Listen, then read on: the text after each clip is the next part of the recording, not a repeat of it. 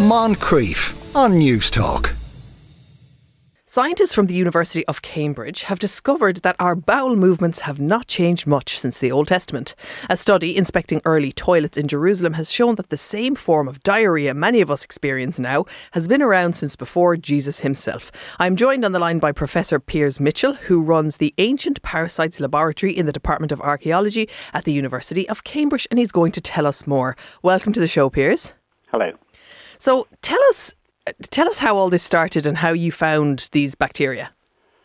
Well, I've been working with colleagues at the Tel Aviv University and the Israeli Antiquities Authority. And in recent years, they've excavated two 7th century BC toilets from the south part of Jerusalem. And these are very special because they have stone toilet seats back at a time when most people couldn't have afforded that kind of luxury, and they would have either used a wooden toilet seat or just a hole in the ground. So these are like for elite people. These would have been very wealthy people. That's right. So these were in very expensive properties that only the wealthy could live in. But consequently, it means that we can identify these thousands of years later because the stone toilet seats acts as a red flag to say, okay, there's something exciting going on here. Do these bacteria or these parasites, do they live better in the stone? Well, we looked at the soil that's underneath these stone toilet seats that would have effectively been a cesspit. Okay. And some kind of intestinal organisms you can identify with a microscope. So the eggs of intestinal parasitic worms, for example, survive quite well. But we were studying the protozoa that cause dysentery, and these are single-celled parasitic organisms that are quite fragile, and they get deformed and crushed and split over the centuries in the ground, so you can't spot them very easily with a microscope. Mm-hmm. So we used a technique called ELISA, where we use antibodies that are unique to specific proteins that are made by different past infectious pathogens. And we tested for a number of different causes of dysentery, and some were negative, but the one that we found repeatedly positive was Giardia duodenalis, which is, as you mentioned earlier, a common cause of dysentery today. Wow, okay, so you're testing it, you're looking for the antibodies, or you're using an antibody to look for this infection in the same way that we might use, like a PCR test to look for a COVID infection, and you're finding that these parasites are, the remnants of these parasites are still alive. How did people get dysentery back then, and how are they still getting it now? So dysentery is normally spread by when feces contaminates the food you eat or the water that you drink. So now we, of course, understand how infectious diseases were spread. So we wash our hands and we might boil our water and we wash our vegetables and things. But 2,500 years ago, people had no idea how these things were spread, and so they didn't understand about those important things. So some people would have had toilets, but there was no sewage system, there was no clean running water, people didn't have soap to wash their hands, and all the things that help to reduce our chance of getting diarrhea and infectious intestinal diseases today. And so, especially in the Middle East, where there are also lots of flies that are very good at spreading organisms from feces onto, they land on your food or on your hands and so on.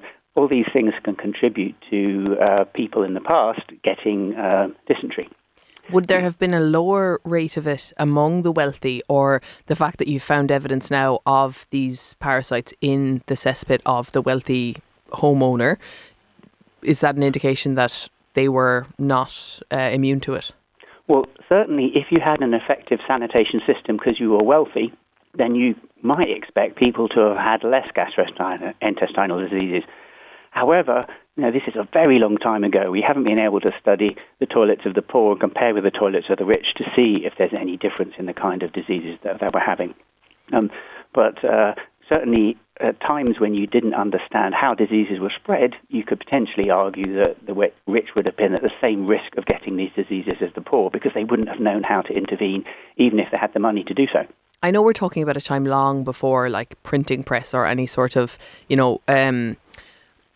written history. Well, maybe some written history, but are there ancient medical documents about people's intestinal issues back in this time?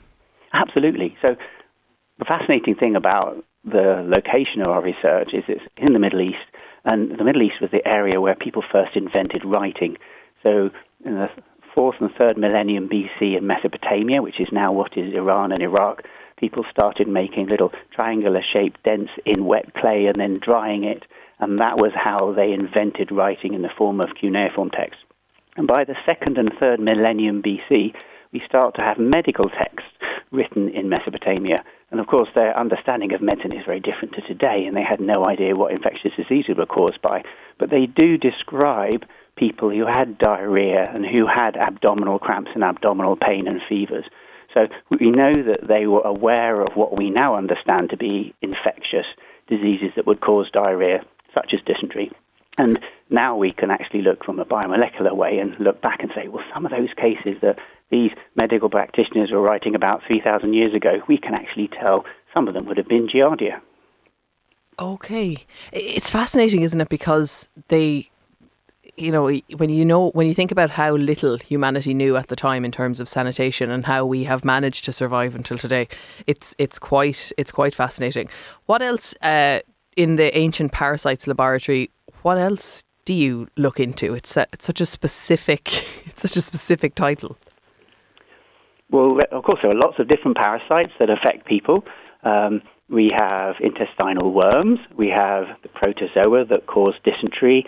There are protozoa that cause diseases like malaria. And there were ectoparasites on the outside of our skin, such as head lice and body lice and human fleas and things. So there are lots of different organisms that can parasitize humans. And if we can study them at different time periods, different geographic locations around the world, and if we can compare people living different lifestyles, you can then start to say, okay, this lifestyle actually seems to have increased the risk of this disease or protected you against these diseases in really ancient societies.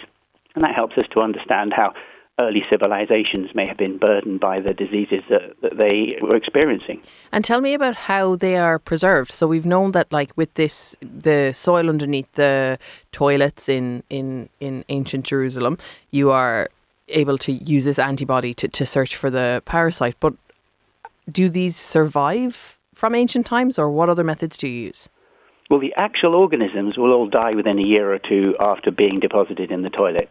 But certain parts of these organisms can still be identifiable to modern science. So sometimes the tough outer shell might be visible using a digital light microscope. Sometimes we'll use antibodies to detect particular proteins, as we did for this study for dysentery. And sometimes ancient DNA will be preserved, and if you can find the parts of the DNA that are unique to a particular ancient pathogen, then that helps you to identify that those pathogens were present in the past as well. Do you come across many parasites or pathogens that no longer exist, that you can't really identify, but that may have, wiped out an entire race of people? Well, certainly ancient DNA analysis has identified how organisms have evolved. So we can see that there are mutations and changes in the DNA of a known pathogen compared with today. Okay. What's trickier is to work out if there's a pathogen from the past that doesn't exist anymore, because it's hard for us to know if that was a pathogen or if it was just a commensal bacteria or fungus or other organism in the soil that happens to just be living there. Because if it doesn't cause disease today, it's hard for us or the computer programs that help to guide us as to detecting these ancient organisms to realize that it was a pathogen. So it's obviously great potential for diseases to have evolved and then died out, or to have been pathogenic in the past and made people ill, but today potentially just be commensal and not make you ill. But these are quite complicated things to determine from the past. But hopefully over the next 10 or 20 years we'll get much better at differentiating which organisms in the past actually made people ill and which might have been the commensal organisms that we all have on our skin and other places and we just live with but don't make us sick. Drawing heavily on the plot of Jurassic Park, is it possible to study ancient diseases, ancient parasites, and in doing so, re-enliven them, reactivate them so that they may attack humans today? I think everyone that's watched Jurassic Park would know that would be a really daft thing to do. So I don't think anyone is trying to do so. Certainly they are reconstructing the genome of ancient organisms so that you can then compare ancient tuberculosis or ancient leprosy or ancient bubonic plague with modern strains. But I think the idea of bringing those ancient diseases back to life would certainly be something that most ethics committees would think would be a bad idea. Yes, but if it's possible, there's always going to be someone. My final question to you is, if we know that, today a bout of diarrhoea for someone in, the developed world, it's not a very big deal. There's medication we can easily access to sort it. In ancient times, was this something that killed people? That I know even today, children are very susceptible to becoming dehydrated and from dying from dysentery and severe diarrhoea. But would this have been something that would have wiped out, villages and towns? Well, you're absolutely right that children are much more susceptible to dying from giardia and other forms of dysentery than is the case for older people. However, the fundamental aspect of how it's going to make you sick is a complex thing to actually study and investigate. Okay, so it's hard to know how severe it was. Well, certainly the ancient Mesopotamian texts don't show any signs of them understanding how to treat it. Okay. So instead of doing the modern treatments where, for example, we would rehydrate a child, give them salts and sugars, try and keep their temperature down with paracetamol, the ancient Mesopotamian texts just have incantations that you can say over the sick person, hoping that it will help them to get better. But they had no real concept that it was an infectious organism causing the dysentery.